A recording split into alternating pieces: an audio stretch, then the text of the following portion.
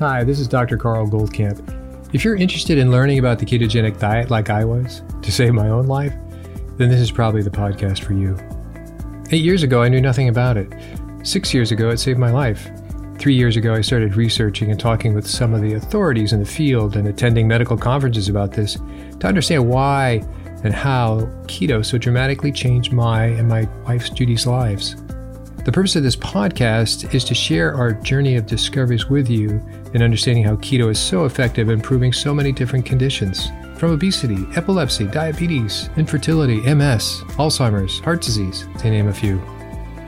So take a step away from all the hype you've probably heard and roll up your sleeves with me and join me weekly to explore this living miracle that anyone can access.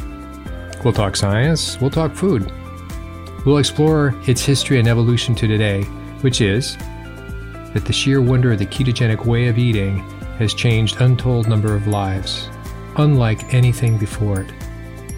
And in case I forget to mention it, please join our Facebook group, Keto Naturopath. Well, welcome to Eastern North Carolina in the autumn, in the middle of pecan season. So how do I know it's pecan season? We don't have a pecan tree on our tree, which they grow all over the place because our neighbor has a couple, and we see a squadron of squirrels that get the nuts in the morning, go across, eat them on our deck, and then I guess bury a few in the next yard over. So this is what a pecan looks like before. Somebody left it behind. This is what it looks like after. And they've gotten so habituated to this sort of freeway of pick up your pecans, stop by and eat at the Goldkamps, that I think they'll be asking for coffee soon. Anyway, what I want to tell you about the 3 phases of uric acid and how it really matters that you understand this, because most of us that listen to this particular video are thinking that uric acid is kind of an esoteric sort of lab. What the heck? I mean, if I was to ask anybody around here, they go, who, what? Who, what? And so I know that you know more about that, but it's really important to see how did uric acid change through evolution? And obviously we can't go back millions of years and say uric acid with this was a certain way, but I can give you the context, and that will really help you understand in checking in on your own uric acid level, understanding your own uric acid level, and questioning what things to change. So there's always a project, one thing after another. So the first thing I want to tell you about is we went last week from we went to Paleolithic time, and now we're going to shoot into what they call a Neolithic time. These are just terms, I understand, but what I'm going to do is I'm going to bring you to 10,000 years ago. 10,000 years ago is what is called the Agricultural Revolution, and it happened in a place called the Fertile Crescent. Pretty interesting. Called it the Middle East. It's Iran, Iraq, Syria, Lebanon, Jordan, Israel, and of course, Egypt. That was the Fertile Crescent. That's where what we claim, and we now have all the DNA to back it up and the archaeological finds to back it up, is that where it got started. That's where we went from hunter-gatherer to farming into domesticating various animals. It's absolutely fascinating. It happened in this rather intense area and spread out from there. You need to know that area because that's going to come up a couple times in this story. So it was about 10,000 years ago.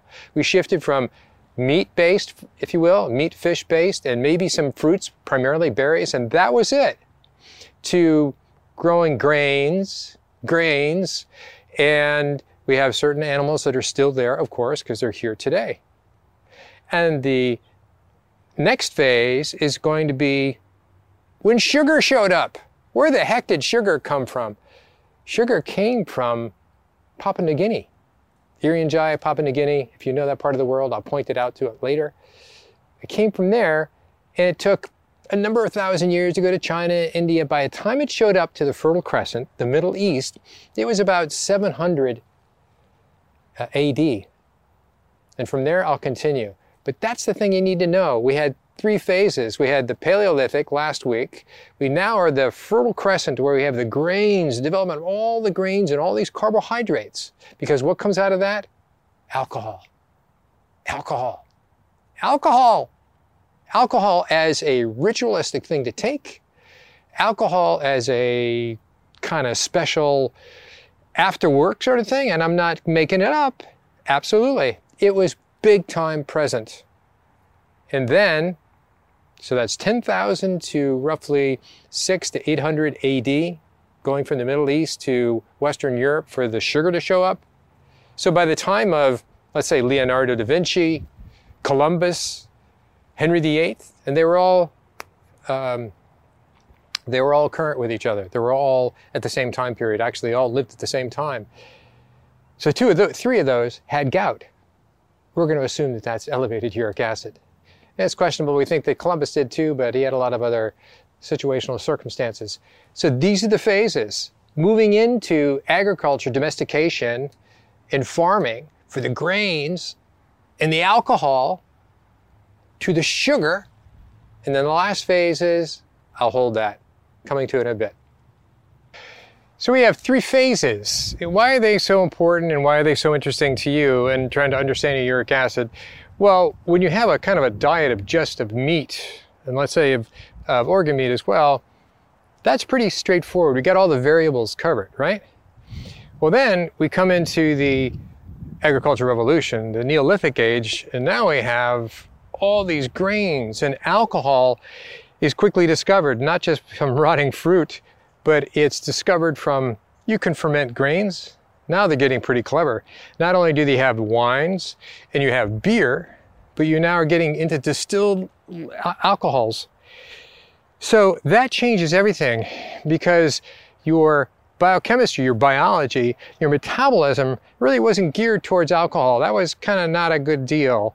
And so suddenly we have so much alcohol that has to be dealt with. So we deal with that for about nearly 8,000 years, and along comes sugar. Sugar, sucrose, fructose, and glucose. Sugar. That blows it up completely. So, three phases of uric acid getting progressively higher and higher. Initially, it was a good thing. And initially, it was a good thing because it made fruit, when you had too much fruit and too much glucose, it quickly got converted to fat. And fat was the seasonal thing, right? Fructose is in the late summer and fall. We don't have anything to eat in the winter, remember? So you have the omega-6 from the grains as they started coming in, and you had the fruit, the fructose, and the extra glucose. So we're getting fat in the fall. We're using that fat in the winter, and then the spring we're out to hunt again. So the first phase was when it was just, we had grains. This is now, we're talking 10,000 years ago, going forward from the agricultural revolution. So now we're having grains, which is a higher glucose, available on a regular basis now. And we're having alcohol.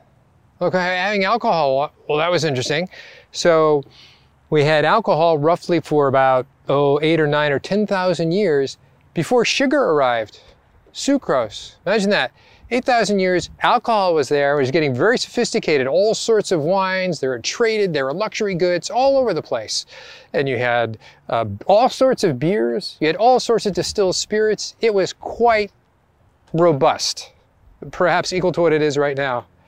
So then along comes the discovery, like everything else was, brought in that, well, there's this plant in Papua New Guinea, sugarcane. And so it gradually migrated over 4,000 years, migrated from the East Indies, we now call them, right? That's part of Indonesia, all the way over finally to the Middle East, the Fertile Crescent, 700 to 800 years AD to get to the Mediterranean area and Eastern Europe. So now there's a whole thing of sugar, and sugar becomes this huge specialty. I mean, phenomenal specialty. It was Middle East, it was Muslim, and you had the Iberian Peninsula, which is Spain now. That was big Muslim, so the sugar just rushed right in with the help of the Muslims, and they were clearly in charge of it. Then it became Italian in Venice, and then it became gradually more and more part of Europe. And it finally got to the UK, England specifically, around the year 1000. Boy, around the year 1000. But wait a minute, Henry VIII lived around 1500. Leonardo da Vinci lived around 1500. Columbus lived around 1500. Well, the first case of gout was back 5,000 years ago. 2,600 years ago BC, so about 5,000 years ago. So gout started well before sugar was even available, So it was alcohol and purines there. The story was simple, 2 variables. And then it went on to alcohol purines, meaning animal meats, the sardines, the herring, the dried fish, the organ meats, and alcohol, okay? And then it became all of that plus sugar, fructose, if you will. But the next phase that's coming up is the phase of really the last 70 years. None of that I've told you explains why have the rates of gout, or we're using gout as a surrogate, as a marker, as a vector for elevated uric acid, right? Elevated uric acid. So the incidence of gouts have gone nuts in the last 70 years. That's the third phase. The third phase, as I've talked about in other videos, is the alcohol sugars. It is the C8, the linoleic acid, the plant oils that are being used, and it's a number of other things that I've already talked about. But let's take a look and get to it. Gotta say it, the weather here is stupendous today. This is we are the end of October, and each day is kind of precious, and eventually it gets like the rest of the world, the northern hemisphere, cloudy and cold, and you incubate for a while, right? You get fat like we did before, and you feed on it through winter. No, not at all. So, the third phase is a phase in the last 70 years, and it's really become catastrophic, for no less than a word. You know, it's like, not only did we have everything they had before, we had the alcohol, then we had the layering of the sugar, which really torched the incidence of gout, and that's where we measure it historically. Those were reported. You know, it was the unwalkable disease of Hippocrates, as I mentioned. And so now we're at a place of, instead of getting healthier, we have the omega-6s, which clearly are, relative to uric acid, they are keeping the uric acid boxed in. In other words, it can't be excreted out with the urine and the stool. That's pretty bad. We have the antibiotics. We have the, I can't think of all the different things now. Those are the two that on top of it. They had the alcohol sugars. That was stupendous. And so the reason I got into explaining any of this is not just looking for a topic, is because I had gout. You know, it was kind of vague. Was it gout? Was it pseudo-gout? And then it happened again. And I go, I really need to look into this. I am not going to be a person who's going to have this for the rest of my life. And I realized, whoa, look what happened with the alcohol sugars. Look at these other things. I wasn't doing much in the way of omega-6, but omega-6 is in my food. It's in the pork. It's in the egg yolks, unless I have a perfect pork or I have the omega-3 egg yolks. I don't have that. Those are not available to me yet, but I will make that change as we get to it. It's my reality. So I'm not trying to say I live the perfect world. I'm saying what I had to do to find out about how is this happening. So my story was not about fructose. My story is not about alcohol. I hope I have some alcohol. I love the dry farm wines. It's not about the omega-6. It hasn't been about antibiotics for, a decade anyway. So the story was harder to understand, but when it came to alcohol sugars, yes, I was using those. We were using xylitol in a number of the things that we've put together. I'm mostly a stevia guy, but the things, and I loved organ meats, and so when I backed off on the organ meats and I stopped with the xylitol, those are the big pieces on my chessboard. They might not be with you, so I'm not saying it's not organ meats. I'm not saying it's not dietary protein, purines. I'm saying more than likely, if you're a standard American diet, it's clearly the sugar, the sucrose, and the fructose story. So you will have a fructose story. If you're drinking a lot of alcohol, it's an alcohol story for sure. But for me, it really wasn't those things. So ongoing. Next time we're going to cover what deficiencies most of us have that also add to raising the uric acid levels that haven't been discussed, and then medications. Until next time. Hi, this is Dr. Goldkamp again for a brief reminder of something I completely forget to do at the end of every episode. You've heard me talk long enough in many different episodes, but what I would love you to do, and many of you have already done this, I just want to reinforce this particular behavior, which is to send me your questions. Send me your questions on anything you have about keto. If there's something that I don't know, I will look it up. And if it's something that intrigues me, I will probably make an episode, a podcast about that particular topic. So what you need to do is to send me your questions at drgoldkamp@ketonaturopath.com. So that's DRGOLDKAMP at DrGoldKetonaturopath.com. Dr. Goldcamp at ketonaturopath.com. Feel free to join our Facebook group, which is also ketonaturopath.com. That's been growing lately. You also have to answer a questionnaire should you choose to join. And I don't ask for your email. I ask that you follow our terms. I try to avoid advertising and the obvious interruptions of just a good Facebook group. So, hope to see you at one place or other. Please send me your questions and look forward to talking to you and getting to know you. Take care.